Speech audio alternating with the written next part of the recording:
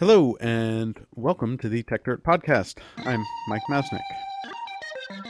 The world is increasingly technological, so we had better get methodical. Bringing precision to critical digital journalism with the singular vision of the modern monocle. Stopping the copyright bullies from pulling the wool on us. Facing and taking on all the blatant patent trolls. Document the ways that they aim to take control. Scrutinize them through their lies and make them fold. If we don't stand up to them, someone will get hurt. To grab a shovel and dig up the tech dirt. If we don't stand up to them, someone will get hurt. To grab a shovel and dig up the tech dirt. A couple of reminders up top. First off, let us know what you think of the show. We get feedback, but it seems to come in somewhat randomly. And it's been a while since I've specifically asked for feedback. And so I think it's time we did. So if you get a chance, let us know. What do you like about the show? What don't you like about the show? Do you like our guests? Are there other guests you'd like to hear? Do you like the topics? Do you like the format? Whatever you want to let us know, please let us know however you can. On to today's topic. As some of you know, TechDirt grew out of a project that I started 20 years ago at business school, where I was trying to make sense of what I was learning about business and business models and what I was seeing at the same time happening in the technology world, where innovation was happening and things were changing very, very rapidly. And thanks to lots of study and some really fantastic professors, I think I started to put together an overall view of the world. And it's one that I think is still pretty much true today. And it's one driven by a strong belief in the power of open markets and competition to drive useful innovations. But one that doesn't avoid the fact that companies sometimes go off the rails and do fairly destructive things. From the earliest days in our own content guidelines for TechDirt, I wrote the following. I said, our position is that to encourage innovation, freedom of ideas is not just a must, but the natural state of the market, and that innovation is built on the backs of previous ideas and inventions, and hindering that slows down the process for innovation. And we also believe in a true open market, you have to treat your customers first, and if you don't, someone else will, even if doing right by your customer means undercutting an existing business model. Now, for years, I've felt this sort of constant struggle over this concept, which you run into with all different kinds of people and ideological beliefs when you talk to them about innovation. There are some who argue that an open or free market means no regulations or no limits at all, and they argue that any rules of the road are somehow damaging.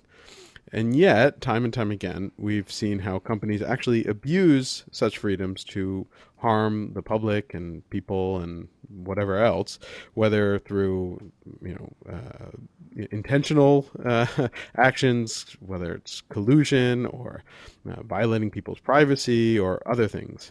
In those guidelines that we wrote up, I tried to sort of settle this conflict by saying that you need real competition. And then when you have that real competition, then companies are forced to be good. And I still believe that, but truly competitive markets aren't always that common, unfortunately. And of course, we see lots of examples of abuse in such markets where there isn't real competition. So I'm always fascinated to explore where these concepts work and where they break down. James Allworth has spent many years thinking about some of these issues as well. Years back, he co-wrote a book with the guru of disruptive innovation, Clayton Christensen. And these days, he works in the tech industry, putting this stuff into practice. And he's also the co-host of one of my favorite podcasts on these topics called Exponent with Ben Thompson. A few months back, Allworth wrote an excellent article on Medium exploring some of the issues that I just raised in an article called Prioritizing Economics is Crippling the U.S. Economy, which is a compelling title, in which he points to an interesting theory that rather than looking at the economy as a means to an end, too many people are treating the economy as an end unto itself. The article is long, detailed, and brilliant, and I'm not going to repeat all of the arguments right now, but I wanted to bring James on to talk about this and see if we can't get closer to understanding how to encourage innovation for good while limiting potential problems. So, James, welcome. Thank you, Mike. Thank you for having me, and thank you for the very kind introduction. Sure. No problem. So to start out, do you want to sort of summarize your thesis in that article? I know it's long and detailed, and I really recommend that everybody try and look it up and read it, and we'll link to it in the show notes. But if you want to give sort of a quick summary. Yeah, that sounds good. Your one-line synopsis at the very start was actually pretty powerful in terms of like capturing it quickly. This idea that the economy is a means to an end. It allows us to do certain things, and somewhere along the way, it feels like that rather than use it as a means to an end, it's become something that people think we should focus on as the primary measure of success in terms of a society. And it definitely does enable things, and economic growth, for example, is a useful measure and a useful way of like getting people to a better place, but it's not the only thing that matters. And that I pull in a bunch of different research along the way, which I'm sure we'll get into, to basically outline how I think this has happened, like to give people some context on how to think about the problem. Yeah, and I think that's a really good summary. And so, one of the things, so I'll just sort of explain my reaction to it. When I saw the title, I was concerned because, and this is something that I've talked about a lot, economics to me is a really powerful force. And I've argued for a long time that understanding economics and looking at things through an economics lens is really important. And I often point out that I think we'd often be in a lot better place if if more people actually used, the basic tools of economics to understand things, specifically policymaking as a topic that we often do. But then as I read what you were actually saying in the article, it became more and more interesting and more convincing to me that like, oh yeah, like let's not get too, and because you're not throwing out the idea of using economics, you're just saying there are other things to consider as well. And if you only look at, is this good for the economy versus, how it impacts other things, then you're going to miss all sorts of other consequences that may, in fact, in the long run, do more harm to even to the economy than elsewhere. Totally. And so one of the ideas that I draw upon is by a professor at Harvard Business School by the name of David Moss. And he's an economic historian, and he got really interested in this problem, and he went back and he researched the nature of policy debates inside the United States Congress and the Senate to basically see what he could see about this problem. And one of the things that he observed was that the nature of the debate slowly started to change over the 20th century. In the early 20th century, it was very much focused on what's best for democracy. And it basically viewed economics as a means of enhancing democracy. Like, how can we have better educated citizens? How can we make sure that the media supports a healthy democracy? But he observed this interesting thing, and I think that the nature of the change started around the Great Depression, which kind of makes sense because you assume the economy will always be healthy, and then you go through a period like the Great Depression where it's not, and people get burnt quite badly by that experience. And it started to change during that period, and the change was pretty complete by the time that the Second World War had ended, by the late 1950s. And the way he characterized the change was the priority in the debate was what's best for democracy, shifting to what's best for the economy. And he gives some interesting examples, like media is one of them. So the nature of how policymakers were thinking about regulating radio, for example, during the 1920s, and they were very concerned about the prospect of someone getting a stranglehold on markets and the impact that would then have on pushing a point of view out onto the populace, versus the way that cable was regulated in the 70s and 80s, much further down the line, or television even. And it was a much more technical argument around what was going to be economically most efficient. And Moss takes pains to say that it's not that we shouldn't be concerned with the economics. We should. It's just what comes first, and is it economics for its own sake, or is it democracy and economics supporting democracy? And that's how he characterized the change. And I thought it was a super interesting point. Yeah, and I mean, and I find it very compelling. But just to play devil's advocate a little bit, some people, I could see how that argument, as much sense as it seems to make on its face, could also be potentially misused as well, right? And could be used in dangerous ways, I think. There are arguments that people will make for, silencing free speech or, attacking certain kinds of innovations because they'll argue, to use a real example, people are now complaining that, Facebook and Twitter may be bad for democracy, right? So, you could take that argument, which again, I do find compelling, and have it be spun in a way where someone says, okay, well, let's look at what's good for democracy. Facebook is bad for democracy. Therefore, we should employ, strong censorship across Facebook for things that we don't like.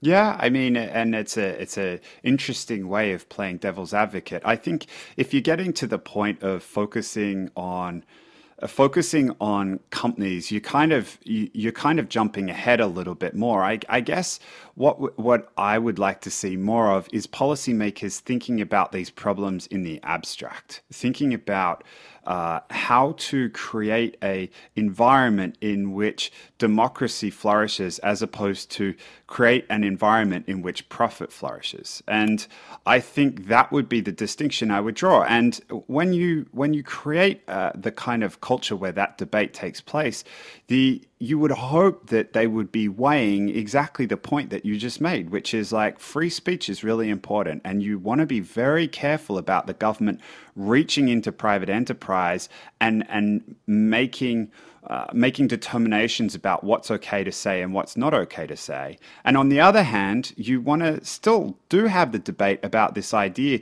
that one company controlled effectively by one person with an audience that numbers in the billions has an insane amount of power, and that could be, should that person decide to misuse that power, could be very destabilizing for democracy. And so that's something that you would want to balance. So I bring it up not to say that like policymakers should pick up the sledgehammer of regulation or controlling companies and apply it firmly to Facebook.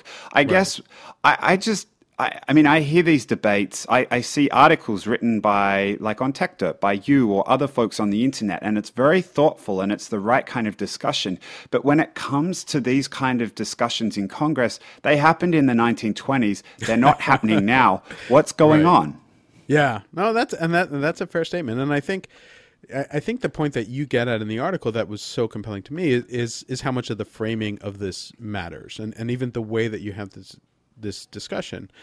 And I mean, this is on a much smaller scale, but I think there's something of a parallel, and this is something that for years I spoke about and kind of frustrated me, and we don't hear about it as much these days, but back, this is probably maybe 5 to 10 years ago, where Craigslist, these days people don't talk about Craigslist as much. It's still a fairly successful company, I think. But when it was really sort of a dominant platform, and yet most of Craigslist was available for free. They only charged for a very few areas on the platform.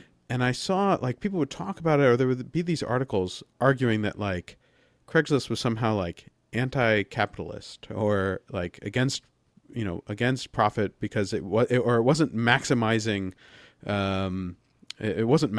profit was the argument that people were making. And that was annoying to me, because I was like, well, if they did charge for every little thing, and if they did put in all these annoying things, or added advertisements, or paid placement, or paid promotional placement, or the things that people wanted them to do to quote unquote maximize revenue, that would take away the reason why so many people used it, and maybe it would give you a big boost in revenue and profits over the short term, but would hasten kind of the opportunity for others to come in and sort of the demise of the reason why people went to Craigslist in the first place. Yeah. And I kind of see what you're saying is a similar thing on a larger scale, where it's like if you focus on this sort of very narrow issue of like, the economic results or more specifically like Wall Street results or profit, then you get a very distorted picture. It's absolutely right. I think what you just described it's interesting because when you get these things right, it's nested. The ideas are nested. You see them play out in an economy, you see them play out in a company.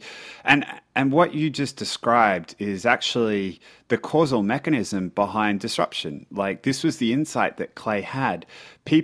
Executives at the top, their job is to deliver numbers to Wall Street, and they get so focused on delivering those quarterly numbers that it gives them myopia. They think their purpose is to just deliver numbers, and they lose sight of the broader purpose of why the company exists, which is to create a product that creates a customer. Right. And this focus on these different priorities results in a whole stream of downstream actions that happen.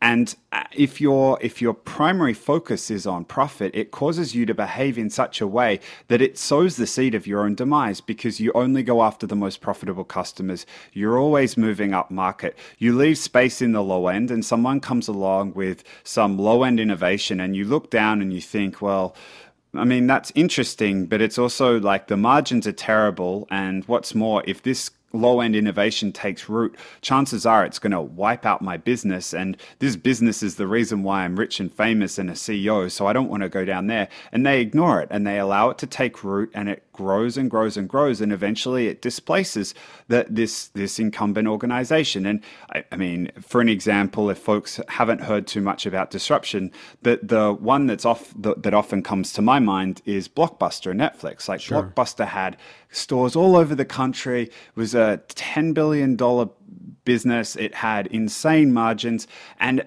investors saw Netflix come along and started pressuring Blockbuster management to do something about it, and they weren't interested. They're like, yeah, we've looked at it. Like there's a press release where they basically say, we look at how people get home entertainment. There is, quote, no viable options in the online, or it's just crazy. But they're smart people, and they did it. Like it's easy to look back and think they're stupid, but these people are smart, and the context in which they're operating causes them to have this myopia where they're just focused on their margins and all this profitability. And when you look at it through that lens, like it kind of makes sense. But sure. The same thing applies inside of an economy. Like economic growth, like no politician gets elected when they're presiding over a period of economic decline. And so therefore everybody thinks economic growth. And again, this is why I think it's interesting that Moss's observation happened during the Depression. I think there's some relationship there. So everyone starts to think, well, if I want to get elected, I need economic growth. And somewhere along the way, they make the mistake of thinking their job is just to deliver economic growth. And then there are proxies for that, which is profitability. And they think, well, if we want economic growth, we need to be profitable, and I need re-election campaign funds. So I'm going to go out and speak to all these people that work in these businesses that have all this money that can donate to me. And they tell me they need these regulations so they can be more successful.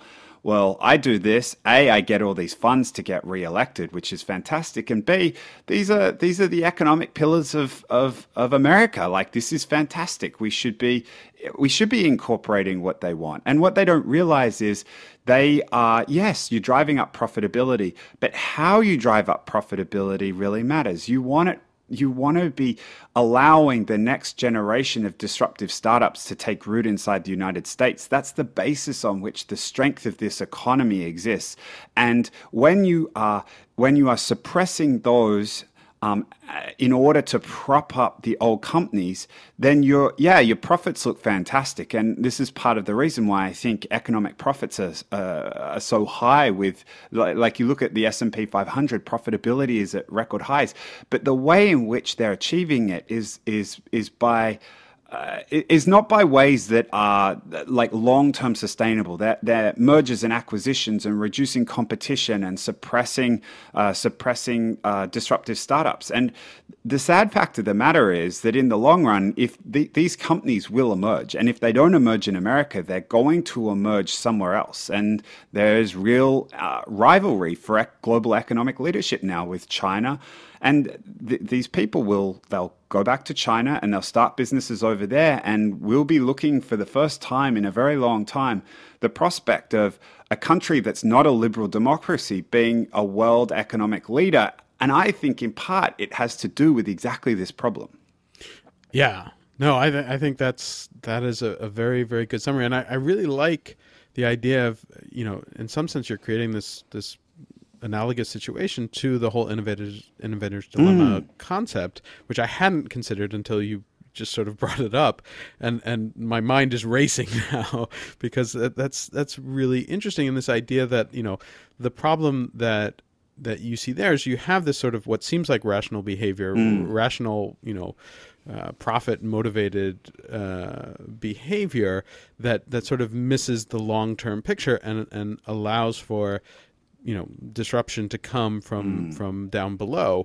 And what you're arguing here is when we sort of just focus on, on potentially questionable economic metrics as sort of the be all end all of, what's good for, what's good, period. Then you miss the underlying factors, and that allows for other potentially other economies or other countries to come in and be the sort of disruptive provider. Yeah, and it's also the context in which democracy has kind of evolved inside the United States, where policy makers and like folks in Congress and folks in the Senate and the president, they need a lot of money in order to be able to successfully run for office. Now, right. That results in them spending more and more time around people who have lots and lots of money. And slowly but surely, they begin to think their constituents aren't necessarily all the people, but just the people with money. And they begin to act in their service, and even in very slight ways. And Larry Lessig has a fantastic book called Republic Lost, where he dives into some of these problems. And I mean, it's easy to paint these folks as being of ill intent. And I don't necessarily think that's true. I think they're just they are motivated to make a difference for their country. It's just the context in which they're operating, in the same way the context in which CEOs of these big companies operate, encourage them to do this thing that's not in the best long-term interests of the institution they serve. Yeah, and I think that's really fair. And I think, and I would argue that while there may be some people who, are not necessarily trying to do good, for the most part, I think I tend to default to the belief that most people are trying to do the right thing. They may be, they may have skewed inputs or skewed filters in terms of how they look through those inputs. But I think part of it gets back to this other idea that you sort of touch on in the piece and in this discussion, that again I've sort of brought up before and argued about, is this idea of, we optimize for the things that we can measure. And, so as soon as you put any kind of measurement into any kind of discussion or equation in terms of like, how do we improve stuff, you end up optimizing towards that, even when people recognize like, this is not everything, or this is not even the most accurate. So like, things like GDP, which is a almost entirely useless statistic for the most part, but everyone focuses on it. Or in a more specific context, one that I've argued about over and over again is the fact that so many studies and certainly politicians use like number of patents granted as a metric for innovation, when we argue all the time that there are all sorts of bad patents that actually harm innovation, and if that's just your general metric, then you have incentive to just approve all sorts of bad patents because your metrics look better, even if you're actually causing more harm for innovation than not. And so in some sense you're kind of saying the same thing on a broader scale, which is like we've set up our metric for what's good based on what what is good for the economy, broadly speaking, and that can miss a lot of really important other things, both within that, because you're talking about sort of an aggregate metric anyways, and sort of what is the wider impact of that. I mean, I think that's an excellent characterization of it, and it's a really hard thing to overcome. I guess it kind of touches on the role of what you think policymakers, like what their role is inside of an economy. And this is something that, again, drawing on more research on this specific topic, I pulled in the work of William Baumol, who's a famous economist. And one of the things that he did was try to he did a deep dive on entrepreneurship. And so the traditional view of entrepreneurship is this thing that kind of waxes and wanes for no solid reason whatsoever. It's like, oh, it's almost this quixotic thing. And Baumol was like, no, I don't actually think that's the way it works. I think there are entrepreneurs everywhere.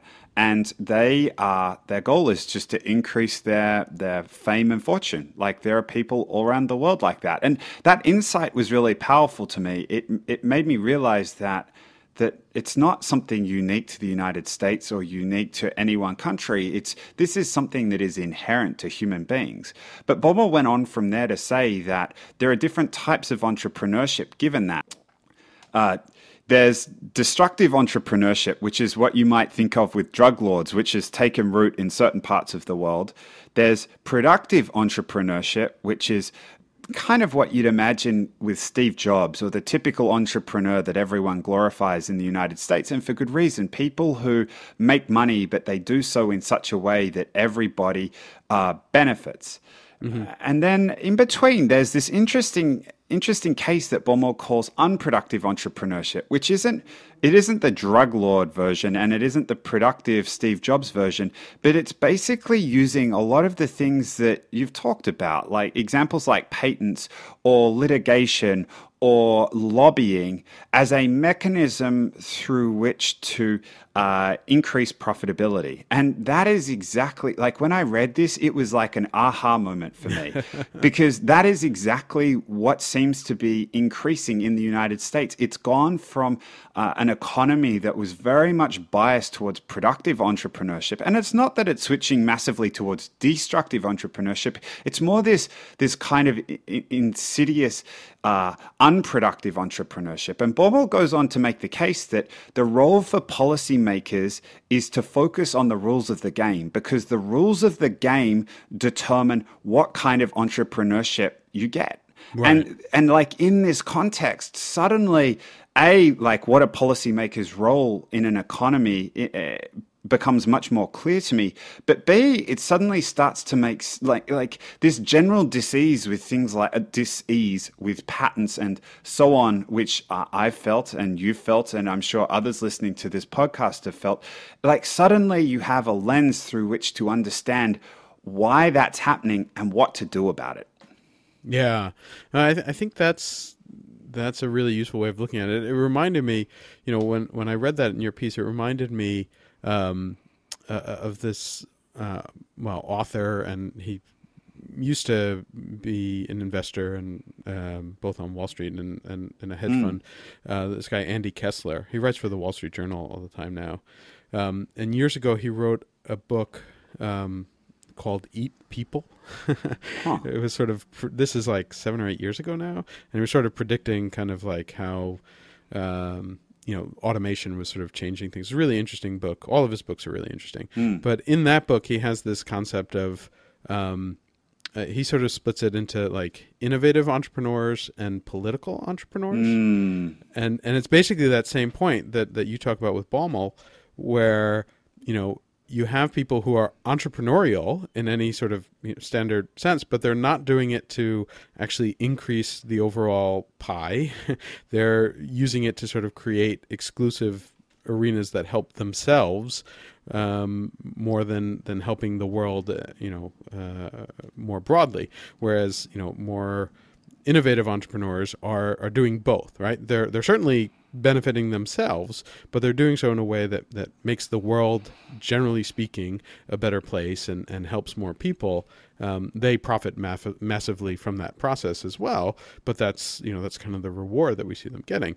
The problem is when the system shifts more towards the, what Baumol describes as the unproductive entrepreneurship, or as Kessler says, the political entrepreneurship, where it's what people also refer to as like regulatory capture, or, other systems where, you're using the system to benefit yourself above, above everyone else. Totally. And I mean, it's bringing these two concepts together that I think really forms the crux of what it was that I was writing about. I think lots of folks have understood these two ideas separately, but folks haven't really brought them together. And this interplay, like basically this idea that you want it to be much harder for entrepreneurs to play the political capture or the unproductive entrepreneurship, or however you want to call it. You want it to be much harder for entrepreneurs to play that game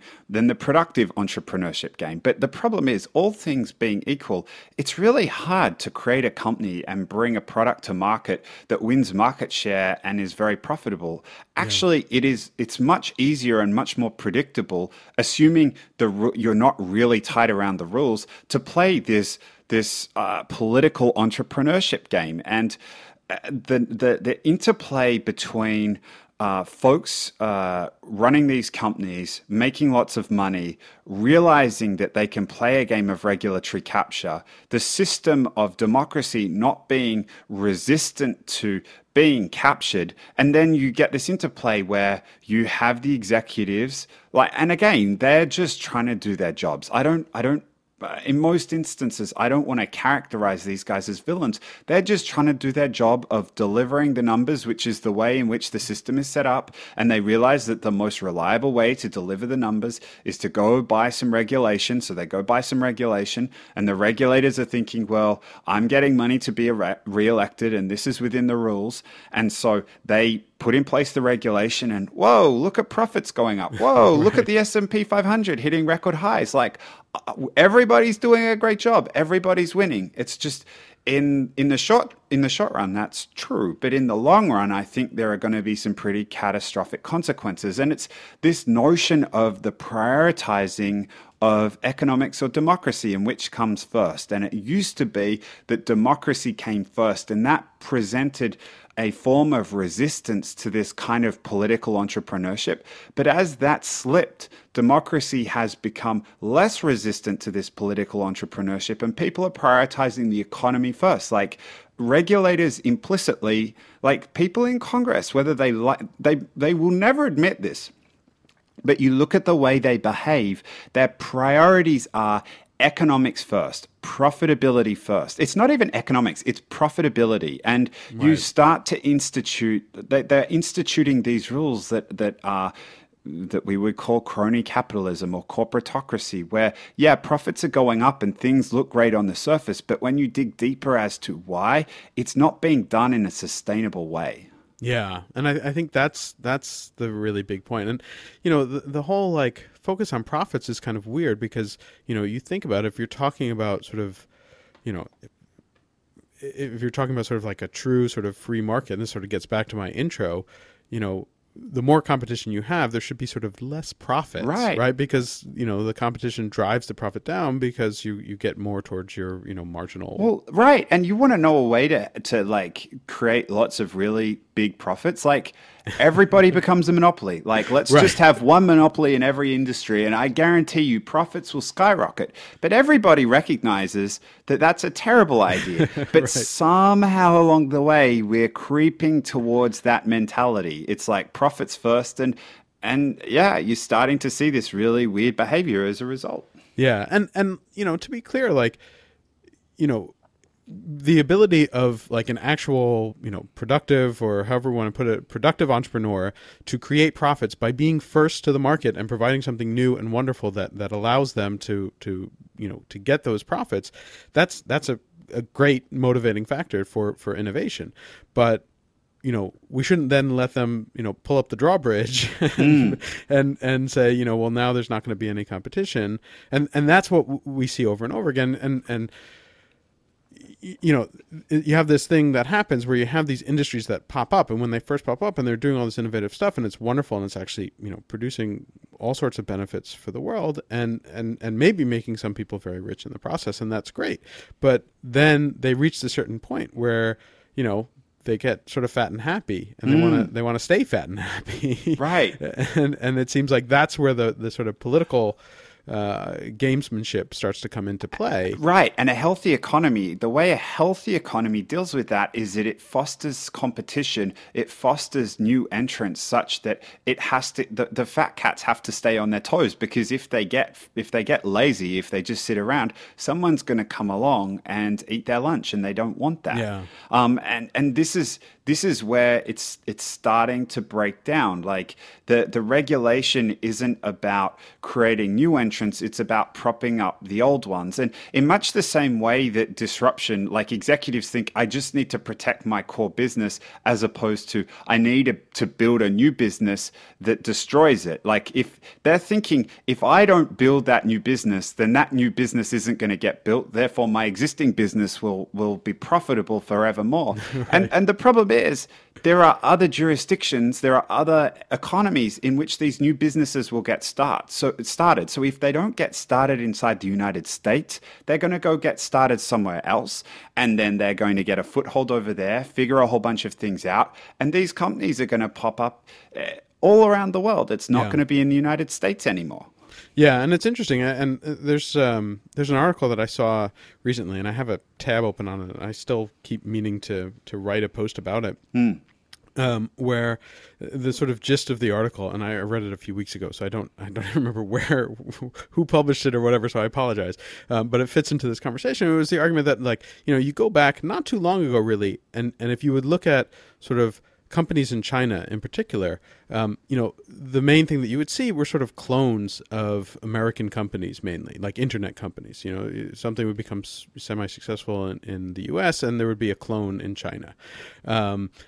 And now there are companies in China that are very clearly leading the way, and where you actually have American companies kind of looking to the Chinese for like mobile payments and how are these things going to work? And you have the whole sort of like WeChat ecosystem in China, which the more and more you study it, the more and more impressive it is. And we don't have anything really remotely like that in the US right now. And that whole sort of way that innovation is happening is shifting elsewhere. In the same way that these companies get lazy and complacent and think they're going to be number one forever. This is the beauty of being a foreigner and coming into a place. You get to sense these things. And there are definitely parts of America where it feels like that attitude has taken root again. It's like, it doesn't matter that we're not enabling all this innovation because we're the innovative country, and we've been doing this for so long, and we've been out in front for so long, that like this inherent belief in exceptionalism. But the exceptionalism, and I think there's some truth to the idea of the exceptionalism, but it's born out of a context. It's born out of an environment. The environment, the country is exceptional because of the way democracy has enabled productive entrepreneurship to happen here much more so than anywhere else in the world. And at the same time, America's taking its foot off the gas in this. Other countries are realizing that there is real benefit to enabling this. And again, like you just said, like there will be examples that spring up all around the world that won't start here, and the economic benefit will start to accrue to those countries instead of the United States. Yeah, this actually reminds me somewhat of a conversation I had, and this is going back a few years already. It was a conversation where I had sort of helped put together a bunch of pretty early stage startup entrepreneurs, the founders or CEOs of these companies, and a discussion with a government official, having to do with intellectual property. They were sort of trying to figure out, they were trying to put together a proposal. And what we had been told when I was approached about setting up this phone call was that it would be about copyright policy and recommendations on copyright. So I put together, I think there were about 10 entrepreneurs on the phone, and there were maybe 4 or 5 government folks.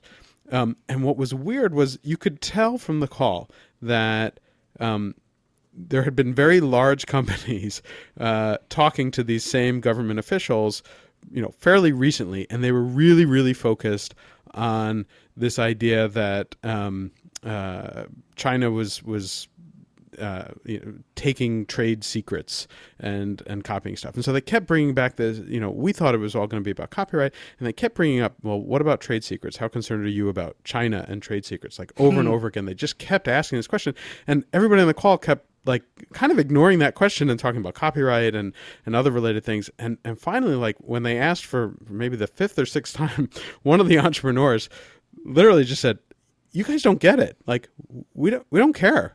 Like it's like, there's a Chinese company will copy. If I do something good with my company, a Chinese company is going to copy it, and that's fine because I feel confident that I can continue to innovate and out-innovate anything that any other company is doing, whether it's in America or China or somewhere else. Like, I don't want the government caring about whether or not a Chinese company copies me. I want to be able to build what I want to build. But I don't think that message sticks because, they don't hear from those people that often. What they hear from are the big giant company that's like, oh no, this Chinese company is making this widget that competes with my widget, and something needs to be done. Right. And the problem comes again. I would say that, and the folks listening to this will probably react in the same way that we react, is like roll our eyes and like these guys, like your entrepreneur said, just don't get it, do they? And I would say, hang on, they are actually well-intentioned. They're trying to look out for American interests. But what they don't realize is that in whose interests they focus and the regulation that they then bring to market, what happens is, again, you see profits going up. You think you're doing a great job. What you don't see are the silent screams of the disruptive businesses that never get started as a result of all these regulations that are designed to prop up the big companies. And that's the issue here. Like, there's this silent opportunity cost that ends up that it's not like a big scandal or a smoking gun will ever emerge where people will point the finger and say, "You, Mr. Politician, this is all your fault and you shouldn't have done this." It's just the case that, guess what? WeChat is in China. Now, there are other reasons why WeChat emerged in China and not the United States. I don't want to position it as the one reason that this happened was because of the topics we're talking about. Like America was leading the world in mobile payments, or leading the world in payments in general. And because China was lagging so far behind, there was a lot more motivation for them to build something new. And there were it was a very different set of contexts. Like there were lots of folks who had mobile devices in China when they were building it, and therefore WeChat emerged in the way it did. But there will be a whole bunch of other things that like it's like these things are so delicate to enable the creation of these businesses is like it requires this ecosystem with just the right environment, and anything you can do to swing the balance in your favor is something you should be doing. And again, by focusing in the way that we're describing on this podcast, like you're swinging the balance against people being able to start these businesses here, and that again, they're just going to go elsewhere. Yeah, and I think it's one of the most difficult things, and one of the most difficult things that we've sort of dealt with and sort of tried to think about better ways to present for basically the whole 20 years of TechTurd existing is how do you explain or how do you make people understand the innovation that never occurs, right? Because it's easy to see the thing that's going away, right? And it's very difficult to close to impossible to get people to think about the innovation that that could have happened had we had a different policies in place. And I mean, it's a really good point. And I think part of it is So like these big companies are big employers, and big employers have lots of voters in them. And when you start summing them up enough, like it matters to people. And so part of making people okay with this idea that it's actually a good thing if you have little companies emerging that are destroying big companies in your economy is making them feel safe. Because right now, if I'm a disruptive company and I come along and, let's say for argument's sake, I figure out some way of knocking out, let's say, the taxi industry. Like, all the people who work in taxis are going to be like, oh my God, no, we need to stop this because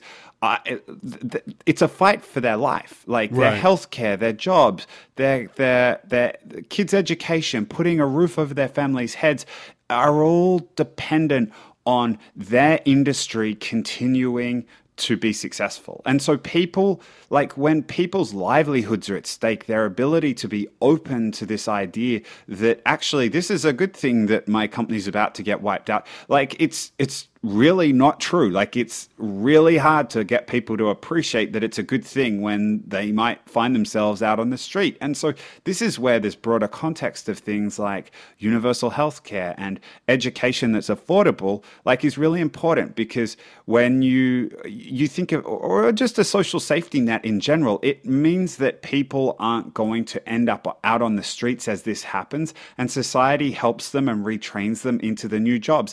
And again, that's part and parcel of what we're talking about here, where it's encouraged, like, you want the flywheel of new company creation to be faster, and you have to do everything you can to support that. And this is one of those things. Yeah. But it's a difficult thing. Right. Of course. I mean, it's yeah. I mean, this whole situation is tricky. And what's funny is, like, you know, you could have two people having basically this same podcast. Effectively, we're talking about the values and benefits to innovation and startups and all of these things, who could then argue for almost entirely different policies and claim that they're arguing for the exact same thing, right? And that's, you know, we don't have much time left, so I don't want to dive too deeply back into this, but like that's where I always sort of run into problems and where this becomes so difficult to get people to think about it concretely, because, you know, I could see people, you know, having this exact same conversation about how you know, innovation is important, competition is important, and then but they come to the conclusion, therefore, that, you know, the things that you talk about, the safety net or whatever, that's somehow damaging to the ability for companies to innovate, right? Yeah, it's really interesting. And like, this is the advantage of having one of these first principle discussions, because like, you surface the issues, and then as you surface them, you try to understand what the source of the disagreement is. And I guess what I would suspect the source of the disagreement is with someone like that is it's a belief about human nature. It is a belief that if people are provided for, they are going to be lazy. Whereas I have a belief that and maybe that's true for some people, but generally I would say that people are in a search for meaning, and they want to do something. And yeah, they need to have their basic needs met. But once they have those needs met, most people aren't just going to sit around and do nothing with their lives. And if that's what they're going to do, they're going to do that anyway, particularly as automation takes root. It's better to play for the upside of, like, think about all the people that are staying in corporate jobs right now because they're worried about losing healthcare, or they're worried about being able to pay for their kids' school. And imagine what could be unleashed if you took those fears away from those people and made it okay for them to go out and start businesses. Like, again, it's like it's playing to win, and it's not playing to, like, well, yeah, sure, there are going to be, as we call them in Australia, dole bludgers, people who just sit on the back of, like, government largesse. Like, yeah, people will take advantage of it. But guess what? There will be plenty of people who don't. And the benefit of what you unlock is better than the cost of the people that end up doing that. And they're probably going to end up doing it anyway. So I think the value in you pushing back on me like that is you begin to key in on what the source of the disagreement is. And I think it's a belief around human nature. Yeah, no, I think that's true. And I think, well, there are a whole bunch of different directions that we could go in following this, but we're also sort of out of time. But yeah, this is really, really interesting stuff. This is stuff that I certainly think about kind of all the time. So I'm really glad that you took the time to jump on the podcast with us, and I definitely want to have you back on at some point in the future to sort of continue this discussion or to have related discussions, because this isn't the type of stuff that you figure it all out in 45 minutes or whatever. No, it's not. Look, I totally agree. I love talking about this stuff, and I am a massive fan of your work and the work you do with Techdirt. It's like it's a public resource. It's like you're doing a public service with it. So it's like it's a delight to be on here and to chat with you. And thank you so much for having me, Mike. Oh, no problem. I mean, again, and for folks who listen to this podcast and want to listen to another podcast where you could hear James talk almost every week about this kind of stuff, the podcast is called Exponent. And it's really, really excellent. I mean, every week I'm kind of like, sort of, cheering on what the conversation is about, because it really gets me thinking and sort of reshapes things or reframes how I look at a whole bunch of different things. So I highly recommend that. But James, we'll definitely have you back on as well. Thanks for this conversation, and thanks to everyone listening, and we'll be back next week. To grab a shovel and dig up the tap. If we don't stand up to them, someone will get. To grab a shovel and